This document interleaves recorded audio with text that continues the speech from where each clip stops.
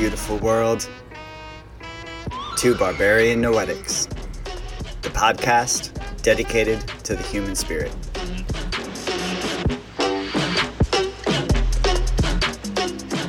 I'm your host, Koeneman. What's up, y'all? What's going on, lovies, beloved listeners, beautiful people? Welcome back to another edition of the BNP. I'm coming at you from Saturday morning.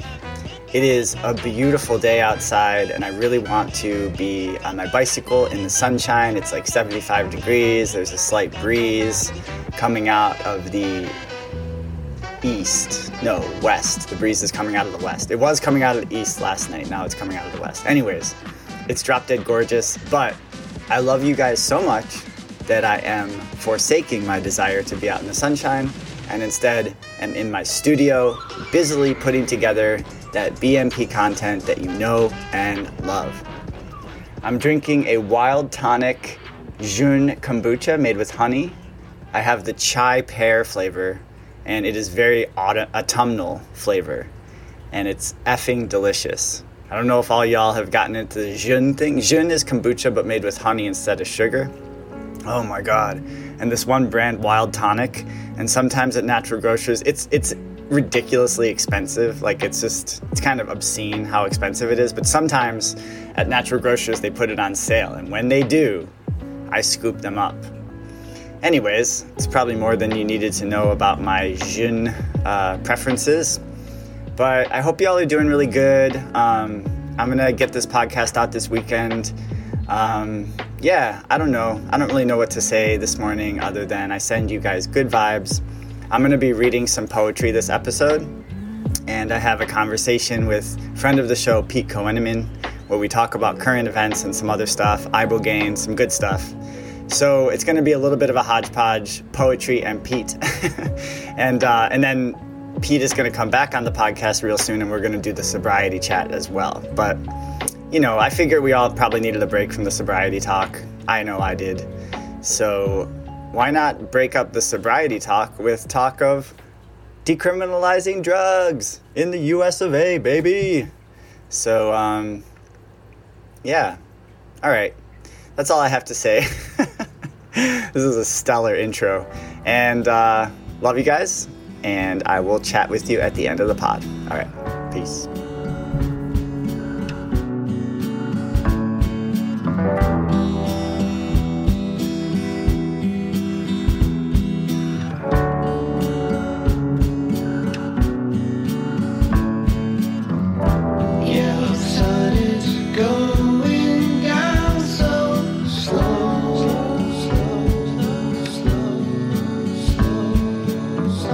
Doing acid and watching the light.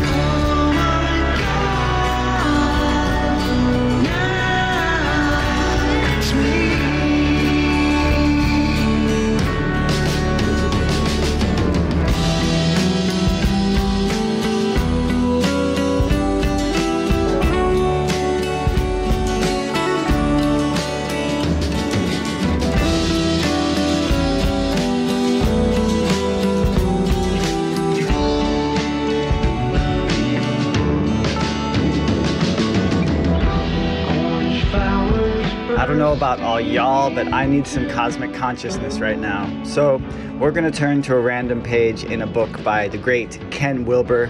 This is called A Brief History of Everything. I do not know what page I'm going to turn to. We're going to do this live on air, baby. All right, let's see what the universe guides us to today. Picking a page at random. Oh, got it. Okay. All right, comes from his chapter, Spirit in Action, Attuned to the Cosmos. Finally, because I have misinterpreted my own depth, I will often misinterpret yours. I am cutting something off in my own depth. I am dissociating it or repressing it or alienating it. And so I will distort interpretations from that depth, both in myself and in others. My interpretations will be laced with lies, nested in incense. That's not what I meant. So wacky, you'll have to respond. That's not what I meant. So wacky, you'll have to respond. That's not what I meant. So wacky, you'll have to respond. That's not what I meant. So wacky, you'll have to respond. That's not what I meant. And you will think to yourself, where on earth did he get that one? Question. So these various interpretive therapies, such as psychoanalysis or Gestalt or Jungian, help you to contact and more truthfully interpret your depths. Ken Wilber.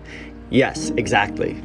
The idea is not to make some sort of more accurate map of the objective world, but to relax your resistances and sink into your interior depths and learn to report those depths more truthfully, both to yourself, both to others, and more importantly, to yourself. And this allows your depth to begin to match your behavior. Your words and your actions will match up. That is, your left will match your right. You will, quote, walk your talk. And your left hand will know what your right hand doeth. We generally refer to this as integrity. You have the sense that the person won't lie to you because they haven't lied to themselves. I enjoyed that so much, y'all. I'm going to turn to another page. I need some Ken Wilber up in my lifestyle right now, I'm not going to lie. All right. This one is the chapter is The Further Reaches of Spirit in Action on the Way to Global, Part 2. And the multi-cults are in a massive identity crisis. Since their official stance is that elitism of any sort is bad, but since their actual self is in fact an elite self, then they must lie about their actual self. They must conceal, distort, deceive. Superior in a world where nothing, of course, which is superior in a world where nothing, of course, which is superior in a world where nothing, of course, which is superior in a world where nothing, of course, which is superior in a world where nothing, of course, which is superior in a world where nothing is supposed to be superior at all. Oops. So they have an elite stance that denies its own elitism. They are lying about their cultural identity. They have a false self-system, and that is an identity crisis. That is a typical Fulcrum 5 screw-up, a pathology of the adolescent mind, still caught in a variation on the Fulcrum 5 dissociation that is the disaster of modernity, still claiming to have overcome and subverted it, but still perfectly trapped in it and thus still forced into massive self-deception. Question. It's very spooky. It's Orwell's Newspeak and Thought Police, but it seems to be fairly pervasive. The universities have all but been hijacked by it. Ken Wilber. Yes, American universities today seem to specialize in it. All this is actually doing is contributing to the re-tribalization of America by encouraging every egocentric and ethnocentric fragmentation and grievance politics, the politics of narcissism. All stances are equal means every pre-conventional and ethnocentric shallowness is given encouragement. The country is facing its own identity crisis, we might say, but I suppose that's another discussion. All right, 3 times the charm, one more Ken Wilber clip. I turn to page 42. That's a good number. Spirit in Action, the Secret Impulse.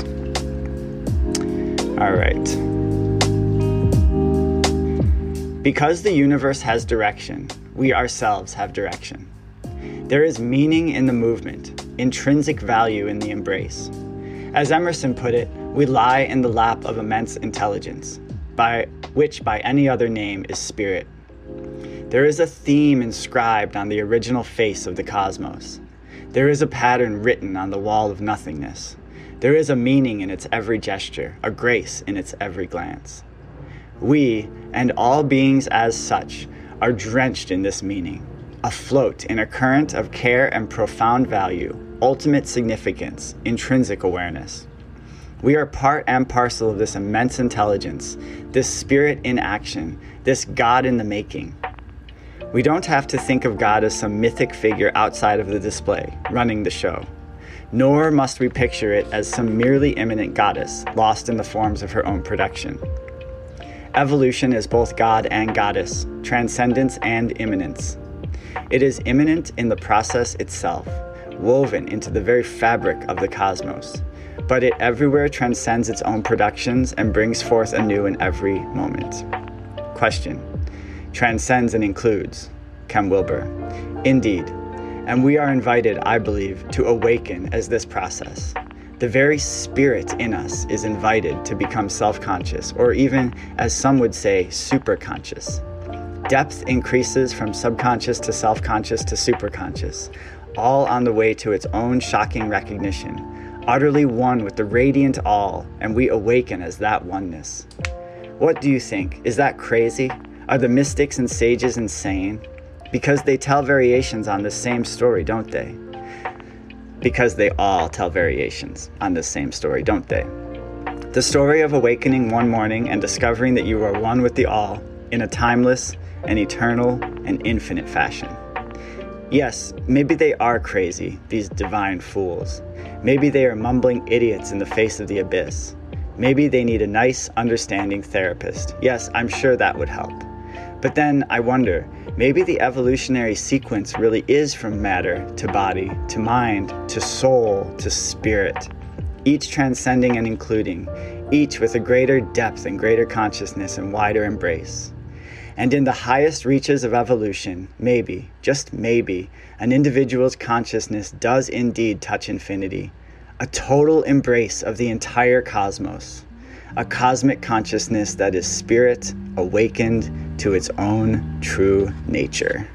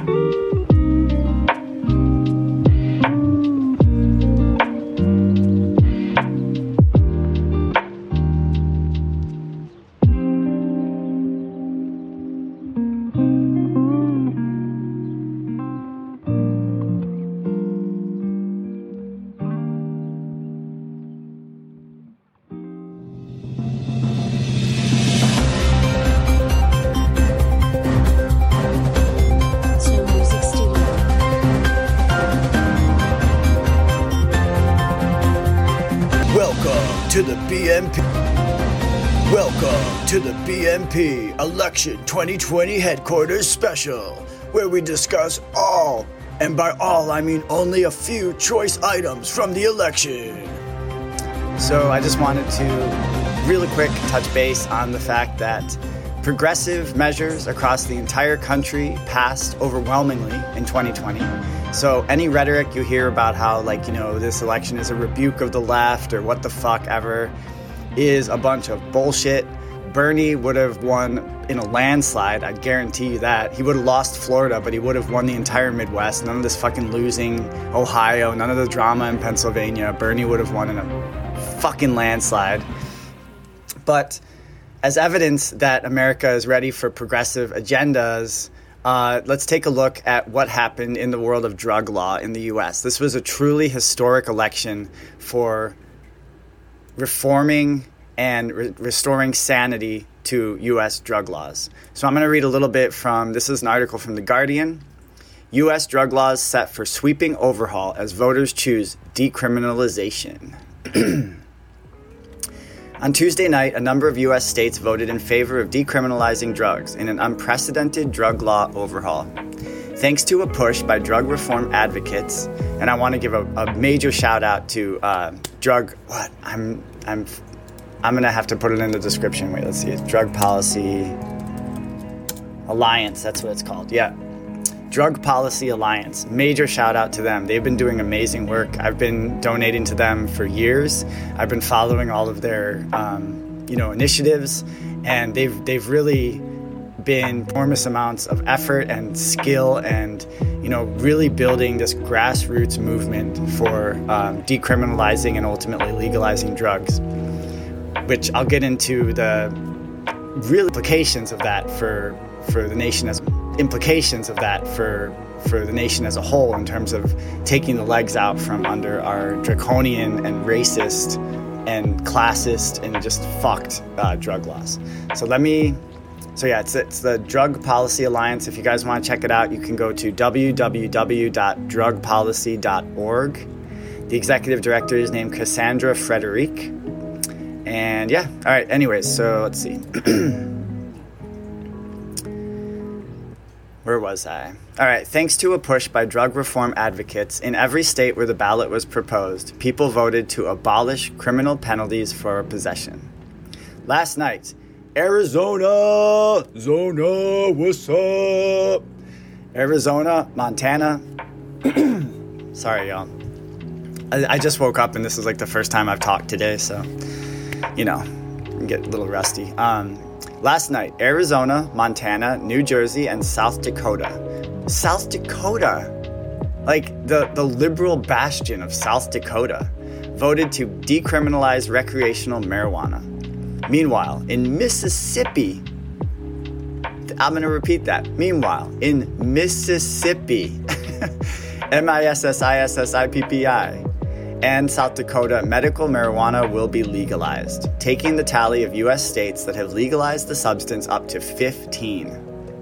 And in Washington, D.C., psychedelic plants will be decriminalized. That's hugely significant, too, in my humble opinion. Now, the cherry on top of all these progressive measures. In Oregon, good old Oregonistan, the People's Republic of Oregon, all illegal drugs, including heroin, cocaine, and methamphetamines, will be decriminalized. Meanwhile, psilocybin, or psychoactive mushrooms, I don't know anything about those. What's that? Psilocybin, psychoactive mushrooms? I don't know what is that? That's certainly not like something that I microdose pretty much every day, so I have to look into what that is. Will be legalized for therapeutic use, a historic first. Oregon has some of the highest substance and mental health problems in the country. Yeah, you don't have to tell me that twice. And its access to services is one of the worst in the country, which is kind of ironic because Oregon has this reputation. It is a progressive state, but its services for substance abuse and mental health issues are really lagging, especially for, the epidemic of, unfortunately, those two problems pretty much all up and down the West Coast, honestly, but a lot of people have been migrating to Portland, especially living under bridges and stuff. So it has the third highest number of people needing but not receiving treatment for alcohol and substance use disorders. Mimicking successful pilots in Europe, the initiative in Oregon places an emphasis on treating addiction as a health issue rather than one of law and order. Hell yeah! Instead of jail time, those found in possession of drugs will have the option to either pay a $100 fine or sign up for addiction services. So that's pretty brilliant. You can either pay $100, which probably people don't have for the most part, or don't want to give up, or sign up for addiction services. Proponents of the measures are hopeful that the changes will reduce overdose deaths, reduce racial disparities in drug sentencing and arrests, and drastically improve services for drug users across the country. The Drug Policy Alliance, what I mentioned earlier, which drafted and funded the measures in Oregon, say that $100 million could be saved per year through its Measure 110 in law enforcement saving from reduced arrests and incarceration and increased tax revenue from drugs sales. That money will be funneled toward treatment and social services for drug users such as addiction recovery centers, housing, and healthcare. The initiative also looks to set racial disparities in drug arrests The initiative also looks set to reduce. Holy shit, that was hard for me to read. The initiative also looks set to reduce racial disparities in drug arrests and sentencing. In October, the Oregon Secretary of State released a report suggesting that the reform could result in a 95% drop in racial disparities in drug arrests. So, kudos to the People's Republic of Oregon for leading the way, and I do believe that this is going to spread like wildfire. I think more and more states are going to adopt this measure simply because I think it's going to be extremely successful. I have a really good feeling about this because the political will is there in Oregon. So you have all these many folks from all walks of life who have good hearts, who want to make the world a better place, who want to help, who want to make a difference, and now there'll actually be some resources for folks to really help with treating, especially like no one is saying that heroin and meth are great and should be legal. That's not what this is about. It's just about that because of the mental health crisis in our country and the seemingly infinite amount of opium flowing in from Afghanistan from all the poppies that we've been guarding for 20 years. Obviously, we have an opiate crisis that's unprecedented and completely off the rails. And so rather than just throwing these people in jail to benefit the for-profit prison industry, I just think all in all, this is a really good sign, and it's something positive to take away from this election. Which overall, to be honest with you guys, as I said, I'm not even going to talk about the other shit because it's too depressing for me. So instead, I'm just going to focus on the progressive measures that passed. Another progressive measure that passed was in Florida, another bastion of liberalism. In Florida, they voted to approve a $15 minimum wage, which is that's like a standard progressive agenda item. And, that passed in Florida. And the majority of Americans believe that Medicare for all should be a reality. The majority of Americans, Republicans and Democrats, want government health care to be free and available. So I guess what I'm saying is that the wave, the undercurrent is building, and progressive measures are becoming more and more popular across the political spectrum.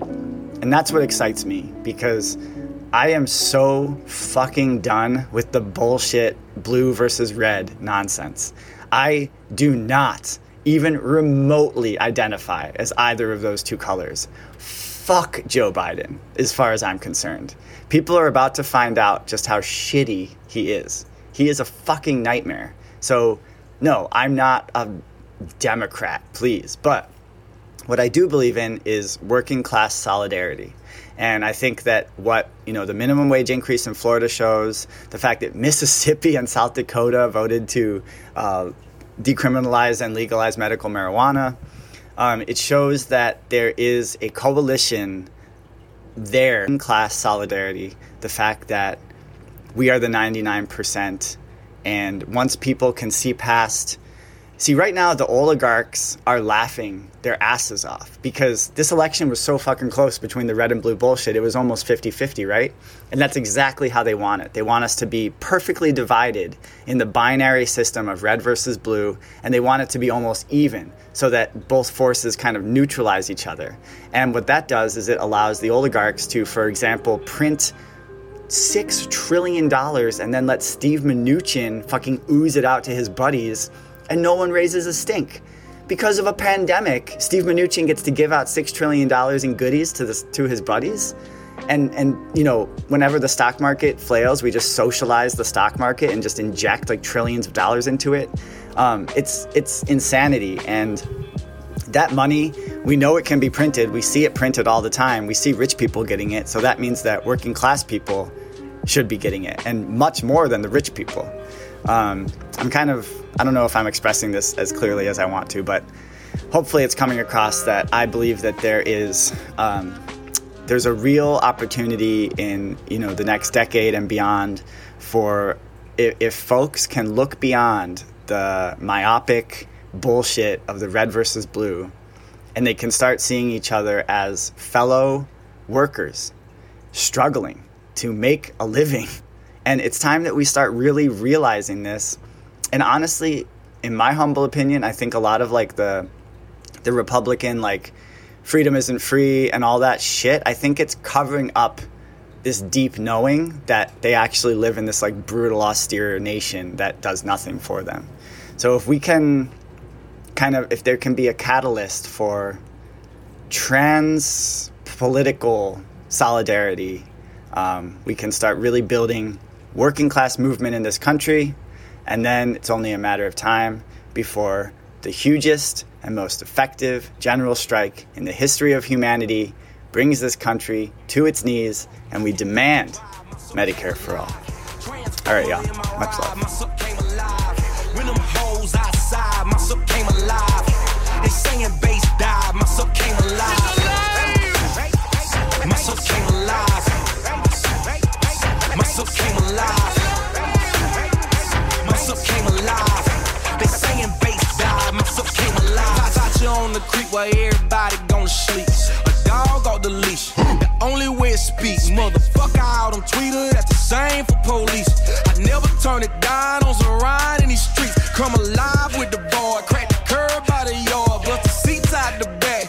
A monster's in the car, it's a monster when it start. It only come in large, come alive for the star, but it came from my garage. Trump knocking when I drive, my soul came alive. Transformer in my ride, my soul came alive. When them hoes outside, my soul came alive. They saying bass died, my soul came alive. My soul came alive. My soul came alive. My soul came alive. They saying bass died, my soul came alive. Automatic quake, make them automatic shake.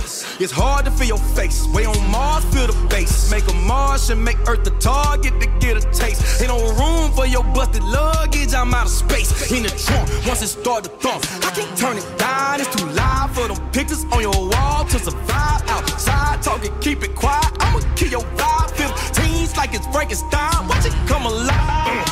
Trump knocking when I drive, my soul came alive. Transformer in my ride, my soul came alive. When them hoes outside, my soul came alive. They saying bass died, my soul came alive. My soul came alive. My soul came alive. All right, y'all, we're going to get into the conversation part 1 with friend of the show, Pete Koeneman. I just wanted to give a heads up that I was on my bicycle for this conversation. I'm just discovering that the flow and quality of my thoughts is so much better when I'm moving, when I'm on my bicycle especially. And so I am doing more and more segments of the show on my bicycle. I hope that it's not like so distracting, because obviously it's not the same quality as in my studio for audio anyway. But the quality of thoughts, I believe, is better, so I'm hoping that that balances out. This particular conversation with Pete, there's some points where the wind gets kind of loud, so I really apologize for that, and I hope it's not too distracting. I did make an effort throughout the conversation to position myself between buildings so to cut off the wind flow, so it's not like windy the whole time, but I am acknowledging that there's some moments where the wind is pretty loud. So I did what I could in post. I compressed it, I did all the shit, but it's still there. So I hope it's okay, and bear with me. And I am kind of coming to this realization about the podcast that if I get too far away from having fun with it, it's going to end. It's not going to be sustainable. And sometimes I put so much pressure on myself. I start to impose all of these perceived limitations. I start to compare myself to like professional podcasts with professional producers that are like paid on the payroll. And I'm just not there yet. I will be there someday, but I'm not there yet. So that means I have to still have fun when I'm doing it. Otherwise, I won't keep doing it. And so that means that I'm kind of making this decision that I'm going to be doing more segments on my bicycle, even though the quality isn't as good. All right, that's my little disclaimer. And let's get into this conversation now with Pete Koeneman.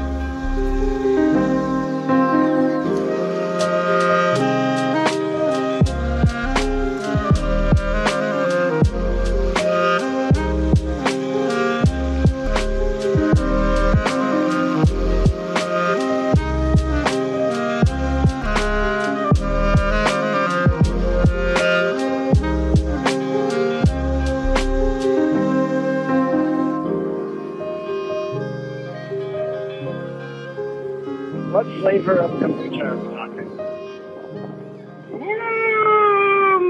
The Super Berry by the, I don't even know who makes it. Is that GT Dave? No, I think it's the Townshends guy. Oh wait, I know the one. Brew Doctor. Brew Doctor. Yes, sir. Yes, I know the exact that one. Yeah, that one's got maca in it. Yeah, from Portland, I think, right? Good old Portland. Probably. Everything is, pretty soon, literally everything's going to be from Portland because they just legalized all drugs. So many motherfuckers are probably moving there right now. I know, right? It's going to be complete mayhem, like especially this next 6 months. Yeah. Oh man, it's hilarious. Yeah. That was, I just had a bus honk at me for being in the bicycle lane. That was like an affront for that bus driver. It's probably because you look like a liberal commie and they were a Trump supporter or something. That is possibly correct. I mean, I like to believe that our local bus drivers are like, union, fucking Teamster style, FDR, New Dealers, but the reality is they're like, the bus drivers, dude, have had the worst fucking rap with the pandemic, and they get no credit for the fact that they've had like this. Well, in terms of like how much exposure they have, like we talk about, like we talk about essential workers, bus drivers. Man, I've been thinking about the bus drivers because no hazard pay for them. Right, and they're providing transportation for for folks who can't necessarily afford a car and stuff, and so like maybe don't have access to face masks. And it's like, I've been thinking a lot about the bus drivers. So just fact, even if that bus driver is a MAGA hat guy, and that's why he honked at me because I have long hair. He was so infuriated. He saw my long hair and he's like, "Oh, that guy's a fucking Biden vandalist. He's gonna vandalize." That's been my favorite. So as everyone knows, I'm coming at you from South Phoenix, and sometimes I make excursions into the suburbs to see my family. And my favorite sign I saw in the suburbs was next to a big Trump tent sign, and then next to it had like spray paint. It was like imagine like a suburban wine mom idea of what graffiti looks like. So it looks like I'm already loving it. It was like something from like a video game from like Sega Dreamcast or something on like just like sheet, on this like nice white sheet, and it says vandalized by Biden thugs. Oh my god. And what makes it so funny is there was nothing to vandalize, it was just a sheet. So the whole premise makes no sense. Because it wasn't vandalizing anything. So it was like this bizarre public art, like this unintentional public art. I was like, God, I can't decide if that's just like completely idiotic or kind of brilliant. Like I can't. Right. It really threw me for a loop. It's so funny. What were we going to say? You go. Oh, something about the sign. I forget exactly what I was going to say about the sign now, but it'll come back to me. You go first. Yeah. I don't remember if it was so much like this on Big Island, but one of the first things I noticed when I moved to Maui was the graffiti. And it always cracks me and my wife up. Like, the graffiti out here, it's like, I mean, you get some of your, like, North Shore Boys or the TCGs, but most of it's like, look both ways before you cross the street, or like pick up your litter, but it's done in like cat letters and like actual graffiti art, but it's like super fucking polite and nice, and it just cracks me up. Yeah, that's definitely Maui vibes for you, for sure. Like, living on the Big Island and then going to Maui to visit, it felt like so, as soon as I got off the plane, I was like, this is an entirely different feeling. It's a whole different world. Yeah. I think my theory is that it has to do with the fact that, sorry about the plane overhead, the fact that Big Island has Kilauea is actively erupting and Haleakala is dormant. And so it's somehow like a more peaceful energy. Yes, I completely agree. I had that same thought. Yeah, I was like, the Big Island's just, it's literally unstable. I mean, it's not finished being what it is yet. So, it makes a difference. No, but it's weird, you know, we had a earthquake here the other day. It's the first earthquake I've ever experienced in my life. And we get earthquakes here from time to time, but they're always from Big Island, and we just feel them. This was the first time we had an earthquake from Maui, and so people are thinking that Haleakala might, you know, kick off sometime soon. Who knows? Well, watch the lava lake on the Big Island. If the lava lake goes down and there's no fissures erupting on BI, then I would take precautions for that. Yeah, hopefully that doesn't happen. Shit. Yeah. You're like uplands, right? So you're kind of up the mountain a little bit. Yeah, I move around a lot. Now I'm like kind of smack dab in the middle, but they still call it upcountry. Upcountry, yeah. All right, right on. Do you ever get over to Hana side? Man, when I first moved out here, it was like every chance I got, I'd cruise out Hana side, and then once you live here for a little bit, you're like, fuck that. This is the most ridiculous drive on earth. I love it out there. It's one of the most beautiful places in the world, but it is. The last time I went, you know, I'm cruising around. It's one-lane roads, and it's blind corners, and I mean like really blind, with just, you know, 500-foot drops off into the gulch of the ocean. And I cruise around this corner, and this, like, you know, local boy in his lifted monster truck comes flying 56 miles an hour. So I try to swerve, and I pop a tire, and I, like, bust the axle. So I'm, like, stuck on a blind corner on a one-lane road, and I was just like, no, I'm done with the road to Hana. That's terrible. Wait, what happened? Did you call AAA? What happened? How'd that resolve itself? I called AAA. It took them like 5 hours to get to me. So it was really scary. Like, I mean, it was a dangerous spot. God, I bet the AAA guy was super stoked to get that call. He's like, "You're what? Right. You're where? Oh, fuck!" You knew they totally drew straws like at the office for like who had to do that shit. Yeah, I'm sure. They could not have been happy. You know? Yeah, when a friend of the show, Jonathan Glowacki, founder of Portland Pepper Mills, he started his woodworking career in Hana on Maui. And when he first started, he's a woodworker. So at that time he was making, he was doing wooden bowls and like wooden art. And he would drive it all the way to, is it Lahaina? Is that like major city on Maui? Yeah. He would drive it all the way from Hana to Lahaina like every other weekend to sell his stuff at market. He was like doing that. Oh my God. I know. Yeah. Fuck that. That's too much. Lahaina's super far. That's crazy. That's all the way on like the other, I mean, it's West Maui. It's the whole other side. That's crazy. Yeah, he had like this little Nissan pickup truck that was just like the most miraculous vehicle. It just kept on doing that fucking drive over and over again. It's so nice though. It's so good that the drive is the way it is, because it's like, I mean, Maui, you know, there's other islands with parts of it that have, you know, still feel like old Hawaii, but most of it's changed so much. But I love that the road to Hana is fucked up, because it's keeping Hana local, you know? It keeps it like old school, old Hawaii. It's such a beautiful place. Yes, yeah. There was a dude when I went to visit Hana, lived in the forest, and he would make pyramids out of like bamboo and other materials, and they were time machines actually. So he was like just going all the time with his bamboo machines in the forest of Hana. And I'm like, I'm glad that guy's out there. Yeah, that's awesome. Right? That's like some old school shit, man. I'm gonna turn here in a second. So. Yeah, it's a little hard to hear you. Yeah, I'm gonna turn.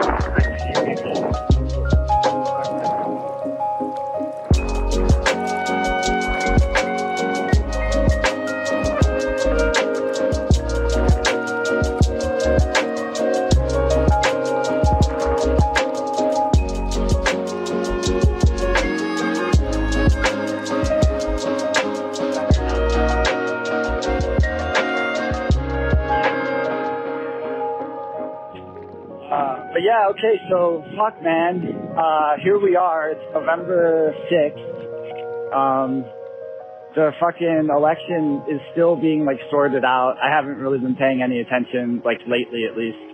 But what's the vibe out there in Maui? What are your thoughts on, you know, we texted earlier about how Arizona passed legal weed and a bunch of like really progressive drug reforms actually all over the country passed. New Jersey passed recreational weed as well. Oregon decriminalized all drugs. DC decriminalized psychedelic drugs. And there was a couple other states. South Dakota, I think, voted for full recreational. Yeah, so what are your thoughts about it? That blew me away. That blew me away. I know, I mean, obviously the Oregon thing is great. I mean, what a fucking concept to give people drug treatment instead of throwing them in prison where, A, it's just easier to get drugs and a bunch of dipshits get to make money off of them. So I'm super stoked on the Oregon thing. And not only did they decriminalize hard drugs, they legalized psilocybin for therapeutic uses. Hell yeah. So yeah, that's you huge. know, I mean, that's like huge, you know, those are really, really big steps. And I mean, we do gotta take our wins where we can. I mean, it's so easy to be upset by everything, but I mean, there's stuff happening, no doubt. Hawaii didn't really seem like it changed too much. I mean, like I said, I don't know if we'll ever get legal weed out here because the guys that run the dispensaries, I mean, seriously run everything. I mean, not that I'm like in it too much, but they are really corrupt.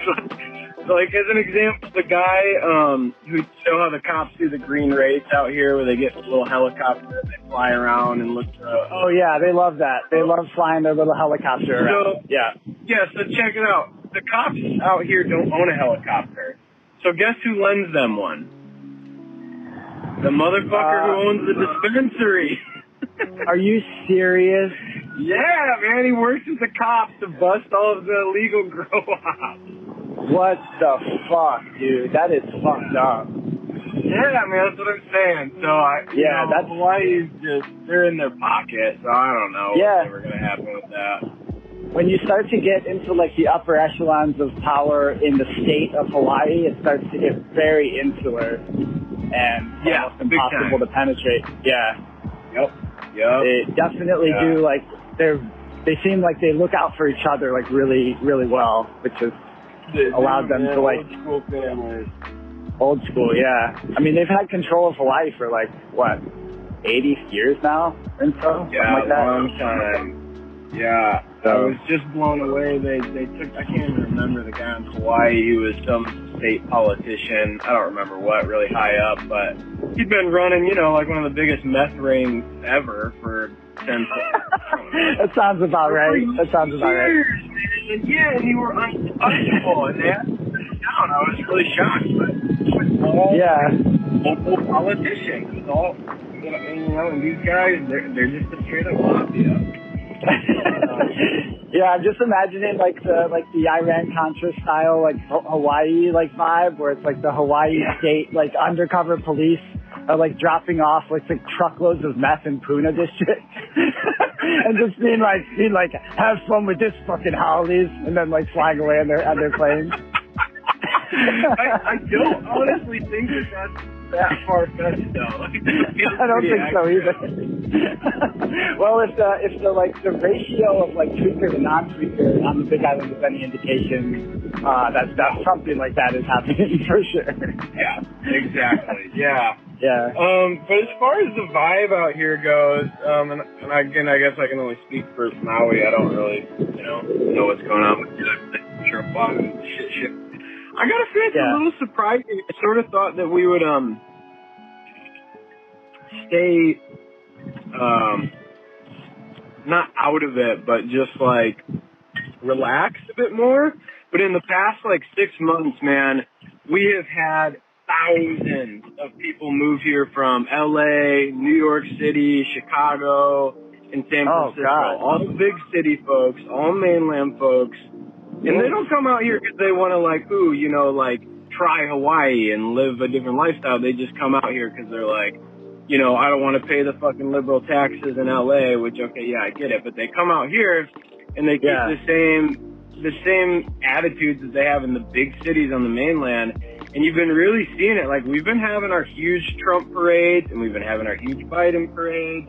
There's people tagging each other's signs and, fighting about all kinds of bullshit. This one Trump lady in Maui the other day, like, flipped out and pretended like she got beat up by Antifa members, and it was bullshit. Like, every aspect of it was nonsense. Yeah, Antifa is really active on Maui. Yeah, exactly. I was like, lady, those were Biden supporters. Like, clearly they had the Biden signs. That doesn't equal Antifa. Like, I don't understand. And they didn't beat her up. They didn't beat her up at all. So, I don't know. But, yeah, it's just... so you're seeing more of it out here than I would have thought. I can't believe that lady would fabricate the story. She sounds so sane and, like, well put together. What a shocker. Right? Yeah. That's very interesting to hear. I'm sorry to hear about all the rich mainlanders coming and fucking driving up people's cost of living. That sucks. As if it wasn't gentrified enough, man. I mean, there's just, right. And it's hard. Like, okay, like I get it. I'm a haole. I'm a transplant. It's hard for me to talk shit, but fuck. Yeah, but you didn't go there and like gobble up a bunch of real estate immediately and then start like parceling it off and like building multi-use condos. True.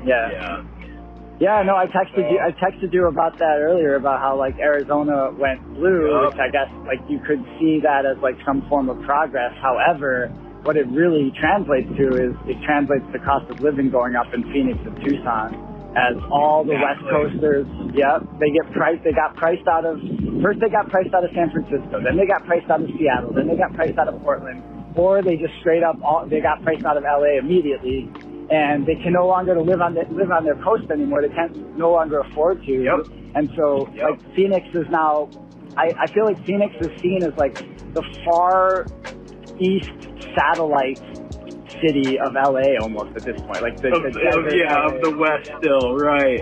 Yeah. Now, one thing I'll say about Phoenix is that like Phoenix is not an aesthetically beautiful city. I mean, it's just not. To be real about that. And the summers are like completely obscene. Like the city becomes an open air fryer basically. Like you can throw items out into the street and they'll cook. And it's like, that's... Do you think it'll scare some people away? I'm hoping, man. I'm hoping. We'll see. Yeah, I just hope that at least in South Phoenix they leave me alone because it's like the paper mill makes it smell like shit sometimes. And if there's one thing there's one thing that like NIMBY, like hipsters hate is odoriferous. Like, they can't handle any odors in their city. So I'm hoping that keeps South Phoenix relatively affordable. For sure, man. Yeah. Anyway, sorry, I derailed. You were talking about Maui and the elections and all that stuff. Oh, yeah. I don't know. I mean, clearly it's a blue state, which is another funny thing for all of these people who want to come out here to escape all of the liberal bullshit over there. I'm like, well, I don't know where you think you're moving to, but okay. Yeah, right? Yeah. What did you think this was going to be? Yeah. You are seeing, I mean, the Lehui is pretty strong right now. There's like, we've had the 3 Hawaiian Renaissances, right? We're in the 3rd, and that's like it's really growing. You're seeing a lot of that happen. The Kiai Mauna stuff really sparked it again this time, but you're starting to see it on Maui with the gentrification issues too, and the land grab there was just a huge protest the other day, Lahaina side, where a bunch of, Kanaka Maoris came down and just straight stood off with these developers trying to make it so they would get the hell off of their land. So you're seeing a lot of the division out here that you would elsewhere, but it's interesting to have that indigenous aspect along with it, right? That's coming in. It's like we got the lefts against the rights, and then there's that as well. So I don't know. I mean, as much as I love it out here, Melissa and I are really looking at our plan B and getting everything set up. Really? You're thinking of coming back to the mainland? No, we bought some property in Africa. Oh, that's right. That's so fucking badass, dude. So yeah, you bought some property in rural Kenya, is that right? Yeah, yep. Fuck yeah, man. It's such a smart move. It's so funny when we did it, or when we were thinking about doing it, the majority of my family is very conservative. The majority of Melissa's family is very conservative. And I just remember everyone calling us idiots, like, that's such a bad idea, it's so dangerous, don't do it. And over this past week, like, every one of them have been like, I'm so glad you guys did that. That was so smart. That's hilarious. That really kind of like shows where we're at. Like, yeah. Holy shit, that's so funny, dude. All of a sudden, like Kenya's looking like the nice neighborhood. You're like, oh man, exactly. Oh my God. Oh, that's gonna be amazing. I might have to come visit you guys out there. Of course. It sounds really nice. Yeah, absolutely. Then you could grow kratom out there, I bet. Yeah, I already ordered some trees over to the property. Okay, fuck yeah. Yeah, there's this guy in like Ghana who he's an Iboga farmer, so he does like ibogaine stuff, and then he does a bunch of other like medicinal trees, and so he ships all over the continent. But they're pretty cool. That sounds really cool, man. That's dope as hell. So you're gonna also. You ever done that? No, ibogaine is one that I have never done. Have you? Yeah. My brother did it when he was trying to get sober. Quite a trip, man. So, have you done it or just your brother has? No, I've never done it. Okay. What did your brother say about it? He actually wrote like almost the whole book about it. He had tried, everything to get sober, right? From the traditional rehabs to just every possible thing you can think of. He did the ayahuasca ceremony down in South America to try and get sober. Nothing worked, right? Ever. When he did this ibogaine thing, I mean, the dude couldn't even, like, smoke cigarettes or eat processed food for a while. Like, literally anything even remotely unhealthy, like, he couldn't touch it. It didn't last forever, for sure. But he just, the experience he described was insane. He was like, it started kind of like a normal acid trip, and then, like, the room went dark, and it seemed like there was, like, a black hole, but he was, like, not going towards it, which is most of our natural instincts. But he had, like, that moment where he was like, no, dude, like, why are you holding on when you took this specifically with a purpose to try and get clean? So, like, let it do its thing.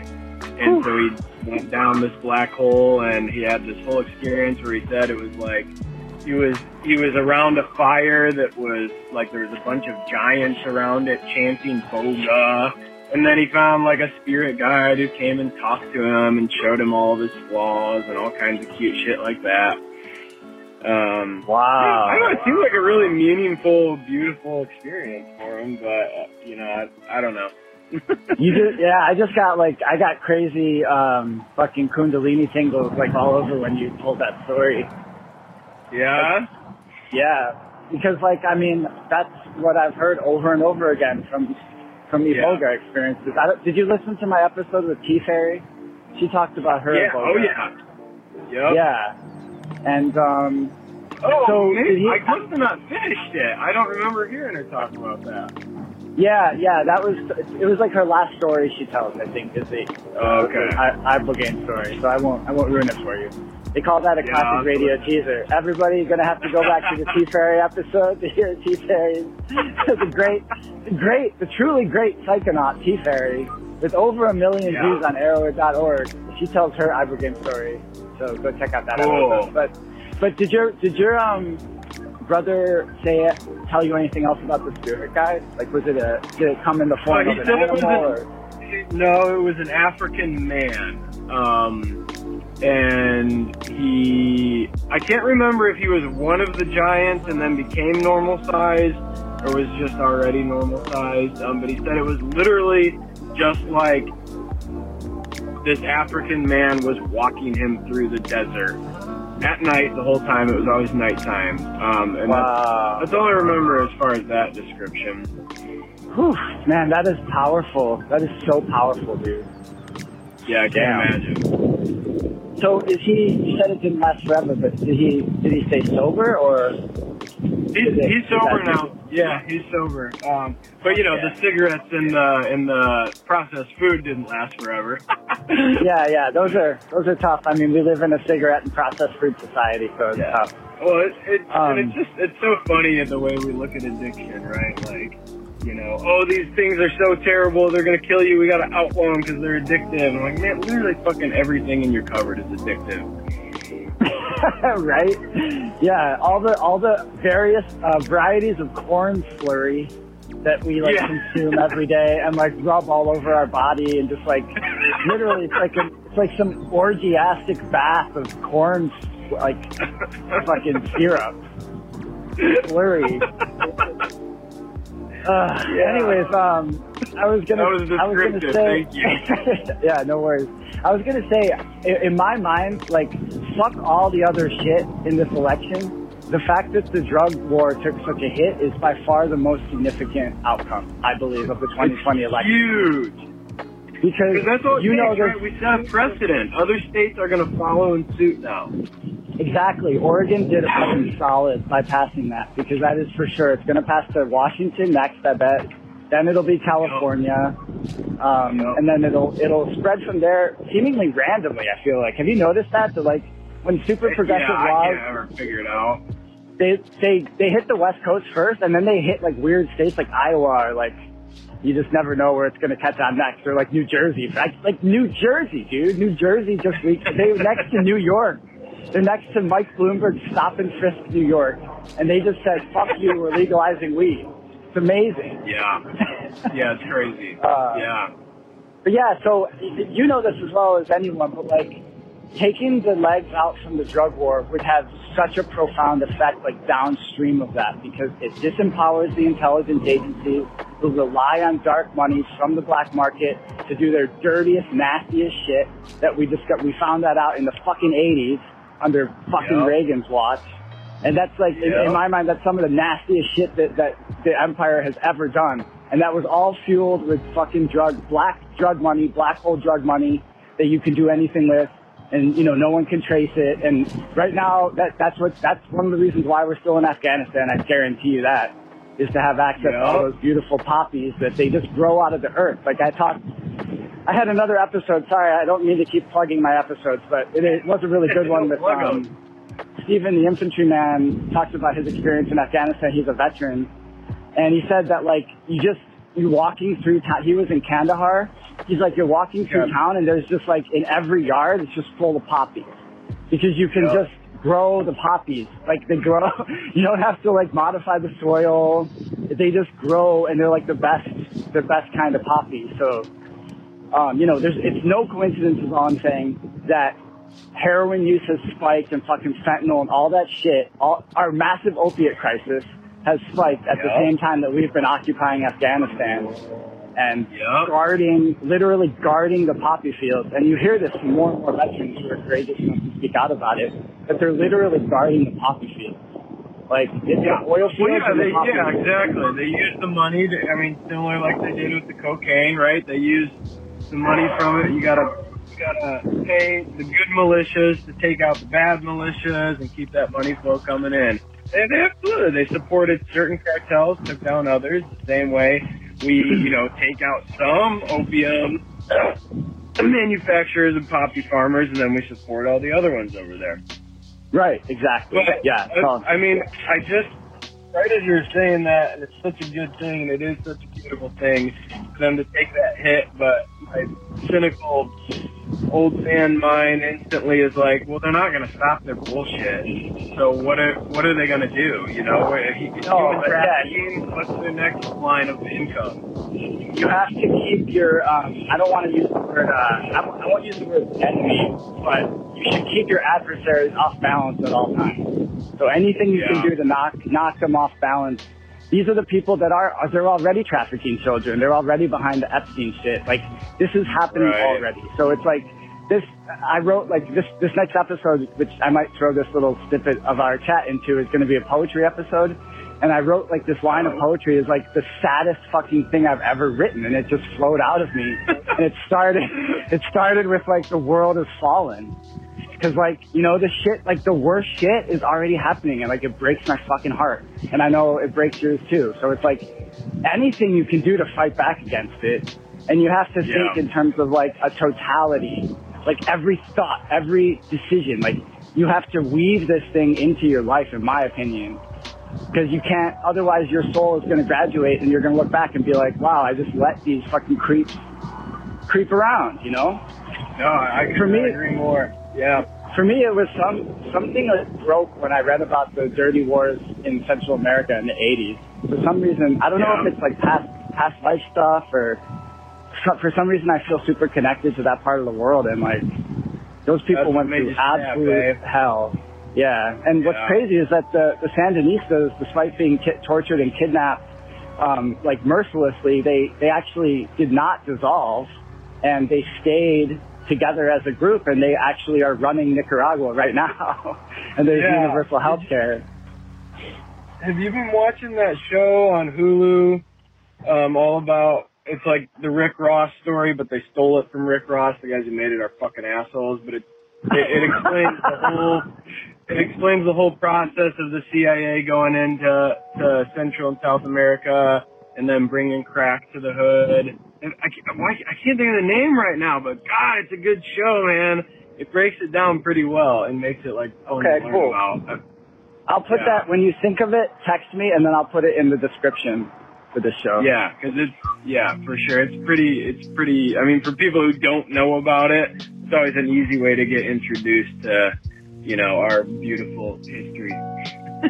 coming from the great historian Pete Koeneman himself. So, you know, I wanna bring this little snippet to a close, because we're gonna have a longer, deeper talk about sobriety in the next week or two. But I want to end this chat by asking a question of you, and this is something I've been thinking a lot about. I'm gonna try to phrase the question well. I might kind of fuck it up because I've not really tried to phrase this question before, but I've been thinking a lot about I've been making an effort to think less about dystopia and think more about utopia. Because there was a utopian fiction tradition in the U.S. led by this guy named Edward Bellamy, who wrote in 1890 this book called Looking Backward, which is a vision of a utopian future American society in the year 2000. And it's like this beautiful breakdown of like the nitty-gritty details of like a socialist state. It's remarkable.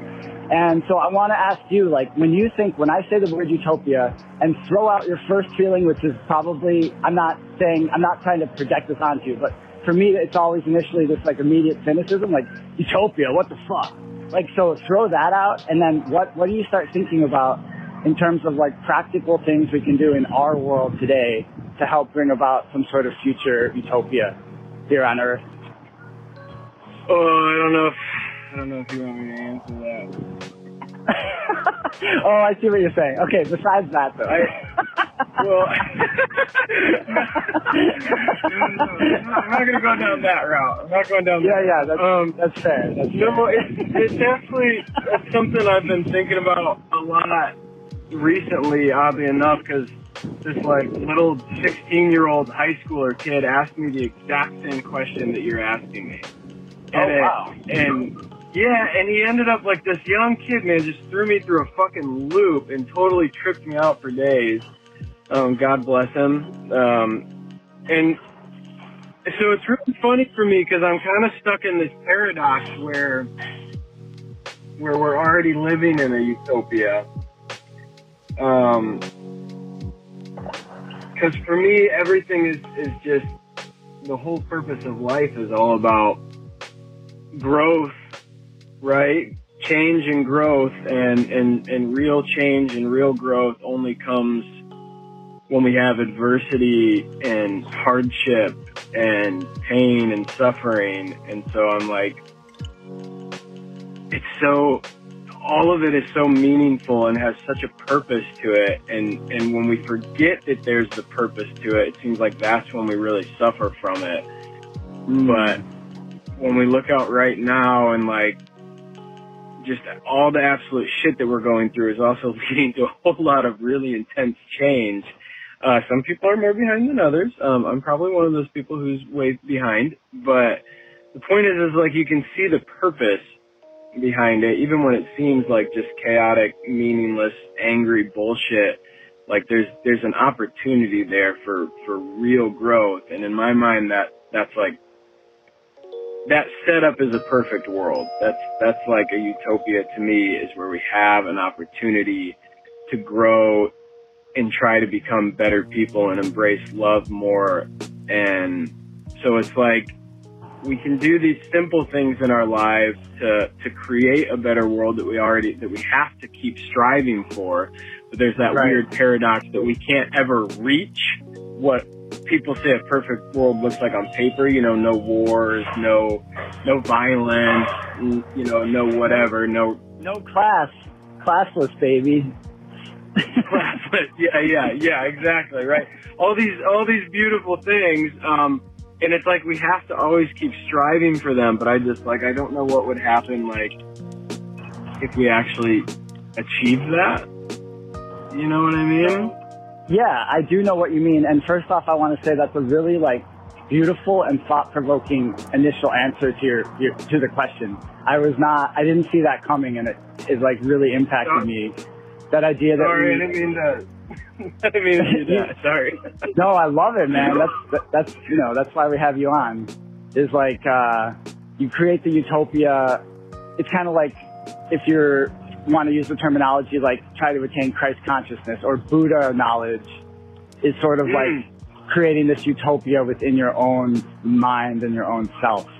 And then even while walking through a dystopic world, you can maintain that inner utopia. Which is fucking profound, you know? Yes, dude, just before you called, my wife showed me this video of this dude in Spain, in Barcelona. Utter fucking chaos going on around him. Sirens, fires, screaming, explosions. And he was sitting there playing the song The Eternal Flame on this grand piano downtown. And he just didn't stop playing, right? The whole time, the shit. And he didn't stop playing the most beautiful song I've ever heard. And that's not to say, like, we shouldn't interact with the world around us, because we have to keep fighting for a change. But that was just a symbol, right? To me, it just symbolized like having that inner peace with it all. Yes, yeah, the inner like kingdom, the inner realm, like the inner. Exactly. Yeah, fill in the blank. Dude, guess what? It's actually raining. It's raining here in Phoenix. It hasn't rained in like a really fucking long time. Like it only rained one time this whole summer. So it's starting to rain. Cool. That's good. I'm jealous. Right? Mahalo, okay, cool. So that means just because I have like fancy electronics with me and stuff, I should probably head home. But yeah, for sure. Yeah, this was an amazing conversation, Pete. Thank you so much. Yeah, thank you, man. I love being on. It's a blast. I like getting to just talk story with you. Exactly, yeah. So as I mentioned, you'll be coming on again, or we'll be having another chat very soon where we dive into the sobriety angle of things. So sounds good. Looking forward to that. And say hi to Melissa for me and have a beautiful night, man. All right, you too. Aloha. All right, aloha. Peace. Can't pick it up no more. Don't even try. Y'all know what it is. Y'all know what it was. Y'all know what it shall be. Get smart for the shit start, before it get dark, before they hit you with the pitchfork. Better crip walk, this is real talk. Smoke, push, ambush, then we peel off. Niggas still rolling with the wheels off. Always looking out for the crisscross. I'm a bigger boss than Rick Ross. Always winning, nigga get lost. It's the warlord, bring the voodoo. When I bail through, it's crazy like Bellevue. What they tell you, leave that boy alone, like Home Alone. Fuck a skull and bone, arrest the president. You got the evidence, that nigga is Russian intelligence. When it rains, it pours. Did you know the new white was orange? Boy, you're showing your horns. They trying to replace my halo with thorns. You so basic with your vape stick. Let's go ape shit in the Matrix. Arrest the president. Arrest the president. Arrest the president. You got the evidence. Arrest the president. Arrest the president. Arrest the president. You got the evidence. I took back my ice in all black tonight. That's right, some niggas gotta sacrifice. Not a criminal. No, I'm a Seminole. Yeah. I was free once, now I'm clinical. You so technical. This was Mexico. Now everywhere I go is owned by Texaco. Fuck them and the rest of you. Yeah. I turn a fruit into a vegetable. I'ma roll with the aliens. Man, fuck these homo sapiens. They don't really wanna make friends. All they want is a Mercedes-Benz. All they want is they dividends and decibels. Fuck these citizens. They'll treat us like hooligans. Throw him in, they don't care what school he in. These people don't play fair. It ain't even fair at the state fair. Give a young nigga gray hair. That's why I'm here. Make your ass lay there. Punk, you better stay there. Close your fucking eyes like it's daycare. Make myself clearer than Shakespeare. I'm here to take money, even fake hair. So desperate is what I'm left with. For the record, you affected. Who you elected is so septic, so full of shit, I can't accept it. Arrest the president. Arrest the president. Arrest the president. You got the evidence. Arrest the president. Arrest the president. Arrest the president. You got the evidence. Arrest the president. Arrest the president. Arrest the president. You got the evidence. Arrest the president. Arrest the president. Arrest the president. What's up, you Dickinsonian donkeys? We're gonna get right back into this episode of Barbarian Noetics, but first, a quick break from today's sponsor. I make them scream bloody murder. Let's meet at the White House. Run in and turn. Today's episode of the Barbarian Noetics podcast is brought to you by this dude at the gym the other day who seemed to have the realization in real time, out loud, in front of me, that girls are kind of strong sometimes. So there's bench presses lined up like next to each other. There's 4 bench presses in the gym. So there was a girl doing squats on the first bench press. Then I was doing my thing on the second bench press. And then there was a dude with like wearing sunglasses inside. Not that I'm judging that because it's way too bright in the fucking gym, but still. He was doing his thing next to me. And I had to borrow a weight from him. So to be polite, I like kind of... Everyone has their headphones in at the gym, especially Planet Fitness, because Planet Fitness, for all my listeners out there who are like corporate stooges at Planet Fitness, do better on the music. Your music is so shitty. They play the worst. Like, I can't... It's literally painful for me. Like, if I have to sometimes take my headphones off when I first check in to like interact for some reason, and it literally is like I cringe the moment my headphones come off because it's always just like the worst, like top 40 garbage. It's just so grating. And also, like, who is listening to this type of music? Like whiny white boy music. It's so fucking sucky. It's really demoralizing. Anyways, so for that reason, and also just because people are sane, everyone has their headphones in at the gym. And so I'm like motioning to him. I'm trying to like keep this short and sweet. I just need to take a weight. He's not using the weight. I'm just being polite. I'm like gesturing like, I'm going to take this. Is that cool? He takes his headphones off and like looks at me, and I'm like, this guy's going to want to interact. I could just tell. And he looks at me and he goes, Dude, that chick, she's like really strong. and I was like, yeah? He's like, I'm not even checking her out, man. She's like she's like really strong. I'm like, yeah, bro. Girls have way stronger lower bodies than us. Girls' lower bodies can crush the fucking earth within their thighs. Like, it's, of course.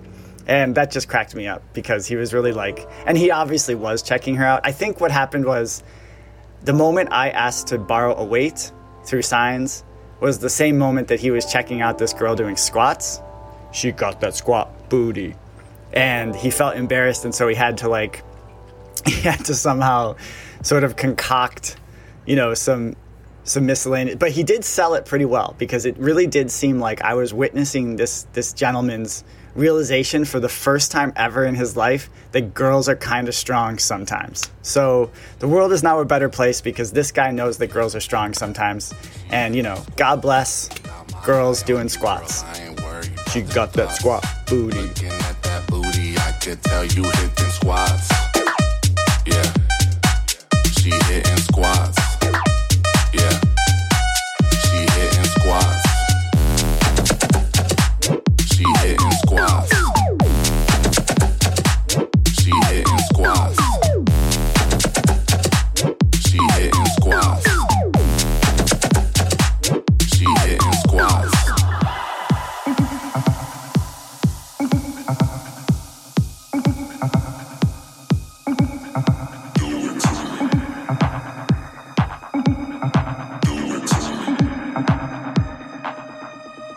Got my eye on you, girl.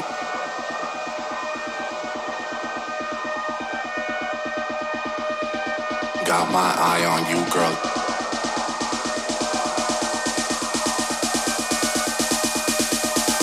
Got my eye on you, girl. I ain't worried about them thoughts. Looking at that booty, I could tell you hit them squats. Yeah, she hitting squats. Yeah. She got that squat booty. Got my eye on you, girl. I ain't worried about them thoughts. Looking at that booty, I could tell you hit them squats. Yeah, she hitting squats. Yeah, she hitting squats. Got my eye on you, girl. I ain't worried about them thoughts. Looking at that booty, I could tell you hit them squats. Yeah, she hitting squats. Yeah.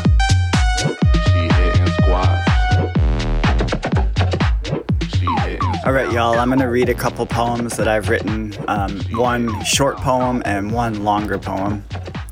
We'll start with the short poem. This poem does not have a title yet. The world is fallen and depleted, but the birds that remain playful, riding breezes, surfing gusts, and interweaving their feathered threads together. One cohesive, always flowing whole.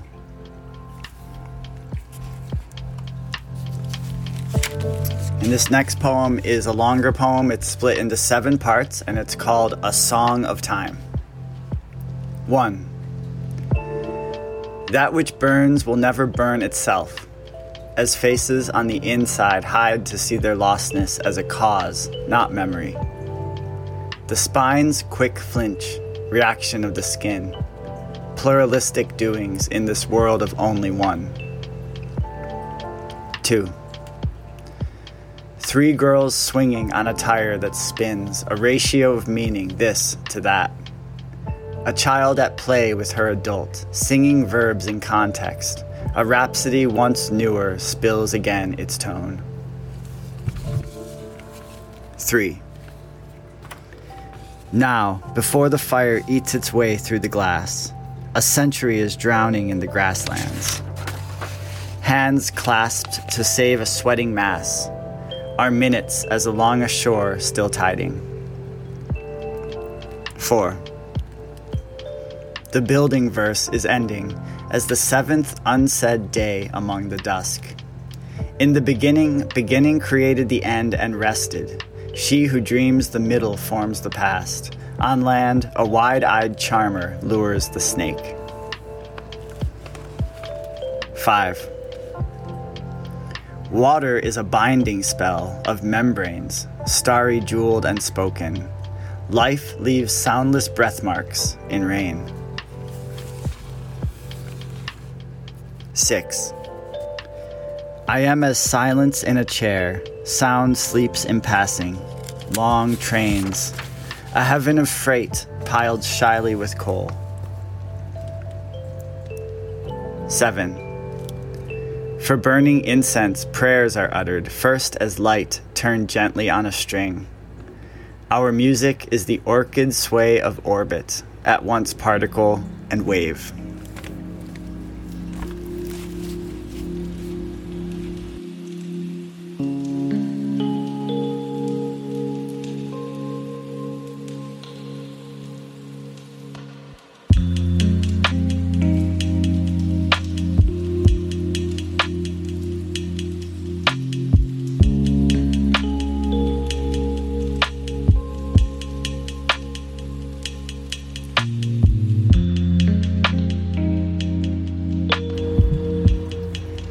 This is a poem I wrote called Fuck the War on Drugs. Fuck the war on drugs. The war on drugs is dumb. Dare can suck a dick. Nancy Reagan can suck me off. Fuck the war on drugs. The war on drugs is dumb. The end.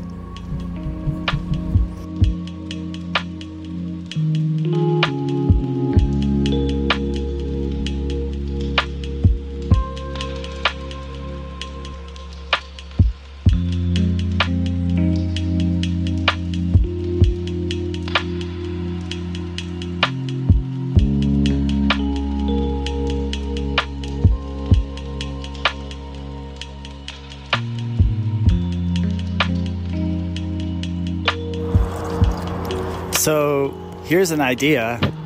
Rich people don't want to pay taxes ever, and they're going to do everything they can to not pay the taxes. So, and the government's completely useless because they're beholden to the donor class, blah, blah, blah. So how about we just force rich people to pay taxes by direct-to-ballot initiatives, like the one that just passed in Arizona, Prop 208, passed pretty convincingly, and it passed, most importantly, and it means that rich people have to pay for state education in Arizona because they weren't going to pay for it before. So maybe we could just do that all over the country. Just do any state that has a direct-to-ballot initiative. Be like, yeah, direct-to-ballot, if you make over $250,000 a year, you actually do have to pay the taxes. Sorry. Solutions, guys. Solutions.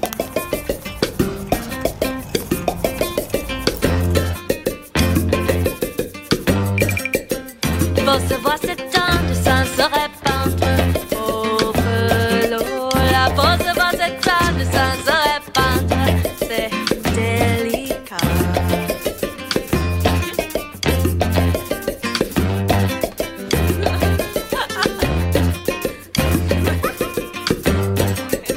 Ne pas la surprendre, pas l'entreprendre au flot. Ne pas la surprendre, pas l'entreprendre.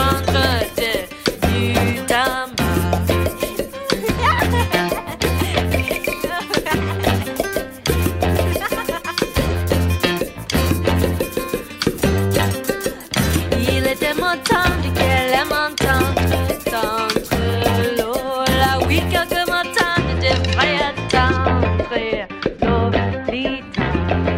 All right, y'all, you made it to the end of the episode. So congratulations. Thank you for sticking with me. Thank you for persevering and being present and laughing and crying. And now it's the outro, which means I'm going to read a passage from a book. And the book today is going to be, I've read from it once before, but it is The Pregnant Virgin, A Process of Psychological Transformation by Marion Woodman. And I'm just going to turn to a random page and read a passage to close out this pod. All right, I turn to page 130. The Dream Sister. We are not gods.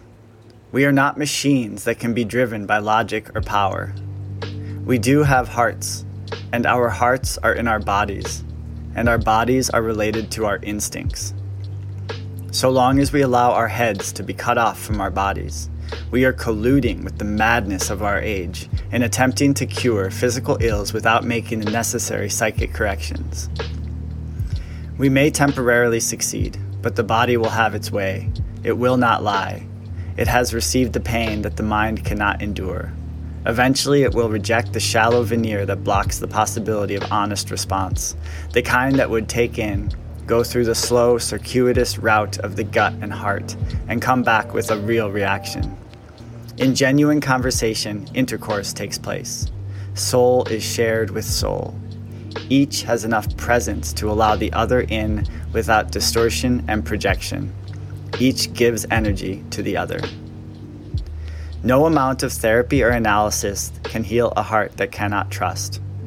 The virgin is so wounded by the pressures of modern living that, valuable as rational insight can be, only a numinous experience of love and grace, bursting through from the unconscious, can redeem her. Since most of us as children were told that, quote, it is more blessed to give than to receive, unquote, we have been so busy giving that we are unable to receive. The possibility of receiving is blocked by the unconscious message. You are not worthy to receive. If you do, you are guilty. Women who absorb that message from their mothers, who heard it from their mothers, will sacrifice almost anything to a man and yet hate the word receptive. They associate it with passivity, submission, non-being.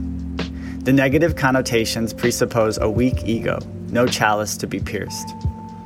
Fearful of receiving even from those they love, they dare not risk being receptive to the totally unknown other. They fear surrender to the creative unconscious. Yet real creativity happens only when the ego is strong enough to surrender. Imagine the strength of Shakespeare's chalice pierced by the divine phallus.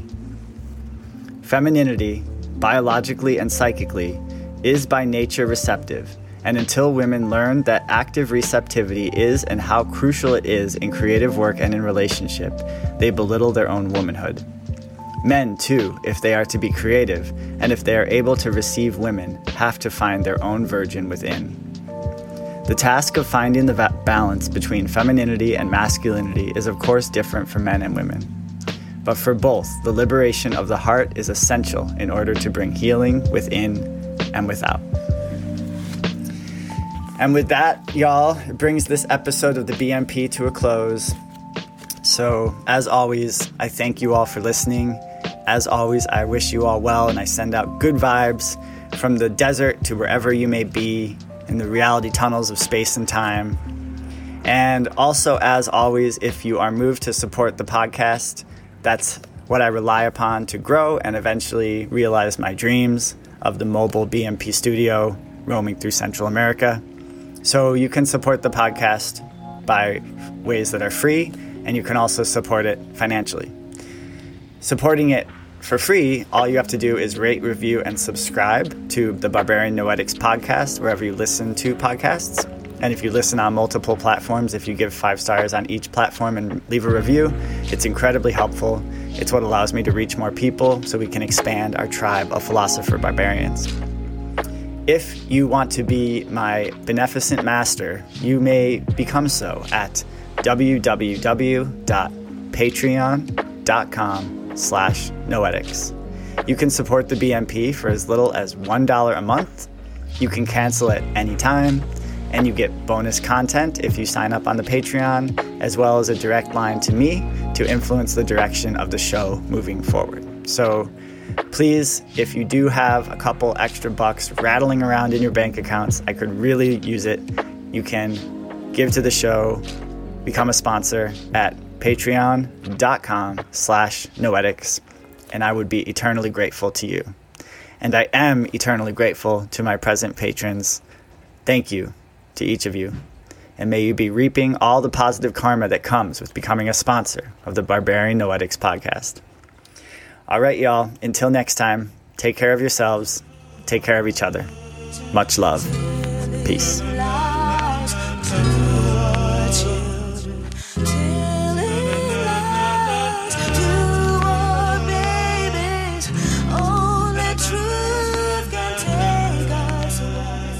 You can't fool all the people all of the time, but if you fool the right ones, then the rest will far behind. Tell me who's got control of your mind, your worldview. Is it the news or the movie you taking your girl to? Know what I'm saying? Cause Uncle Sam got a plan. If you examine what they telling us, then you will understand what they planting in the seeds of the next generation. Feeding our children miseducation. No one knows if there's UFOs or any life on Mars, or what they doing when they up in the stars. Because I don't believe a word of what the president say. He filling our head with lies, got us hypnotized when he be speaking in cold words about crime and poverty, drugs, welfare, prisons, guns, and robbery. It really means us. There's no excuse for the slander, but what's good for the goose is still good for the gander. See, I don't believe Bob Marley died from cancer. 31 years ago, I would have been a panther. They killed Huey cause they knew he had the answer. The views that you see in the news is propaganda. Telling lies to our vision. Telling lies to our children. Telling lies to our babies. Only truth can take us. I don't want no computer chip in my arm. I don't wanna die by a nuclear bomb. I said we all rush the Pentagon, pull out guns and grab the intercom. My first words will be, I believe man made God out of ignorance and fear. If God made man, then why the hell would he put us here? I thought he's supposed to be the all-loving, the same God who let Hitler put the Jews in the ovens. We don't fall for the regular shit. They try to feed us all this half-ass leadership, flipping position. They turn politician and shut the hell up and follow tradition. Boy, your TV screen is telling lies to your vision. Every channel got some brainwash cop shit to watch. Running up in niggas' cribs claiming that they heard shots. It's a plot. But Buster, can you tell me who's greedier? Big corporations, the pigs or the media? Sign of the times, terrorism on the rise. Commercial airplanes falling out the skies like flies. Make me wonder what secrets went down with Ron Brown, who burned the churches to the ground with no evidence found. It's not coincidence. There's been too many steady incidents. It could have been the Klan who put that bomb at the Olympics, but it probably was the FBI. Deep at the core, cause if they make us all panic, they can start martial law.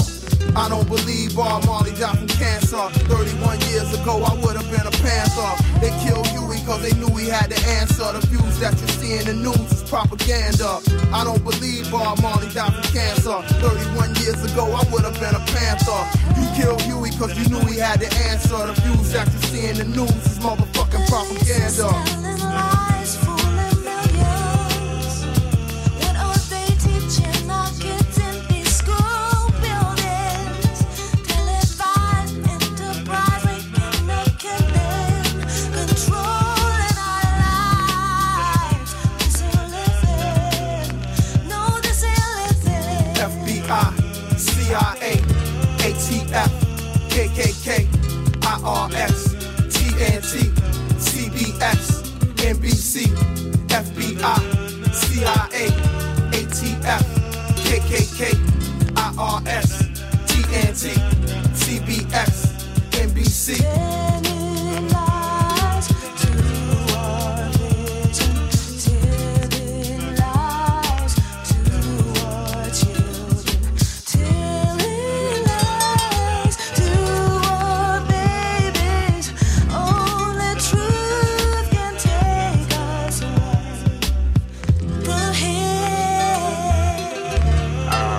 We view each other with a great love and a great understanding, and that we try to extend this to the general black population and also oppressed people all over the world.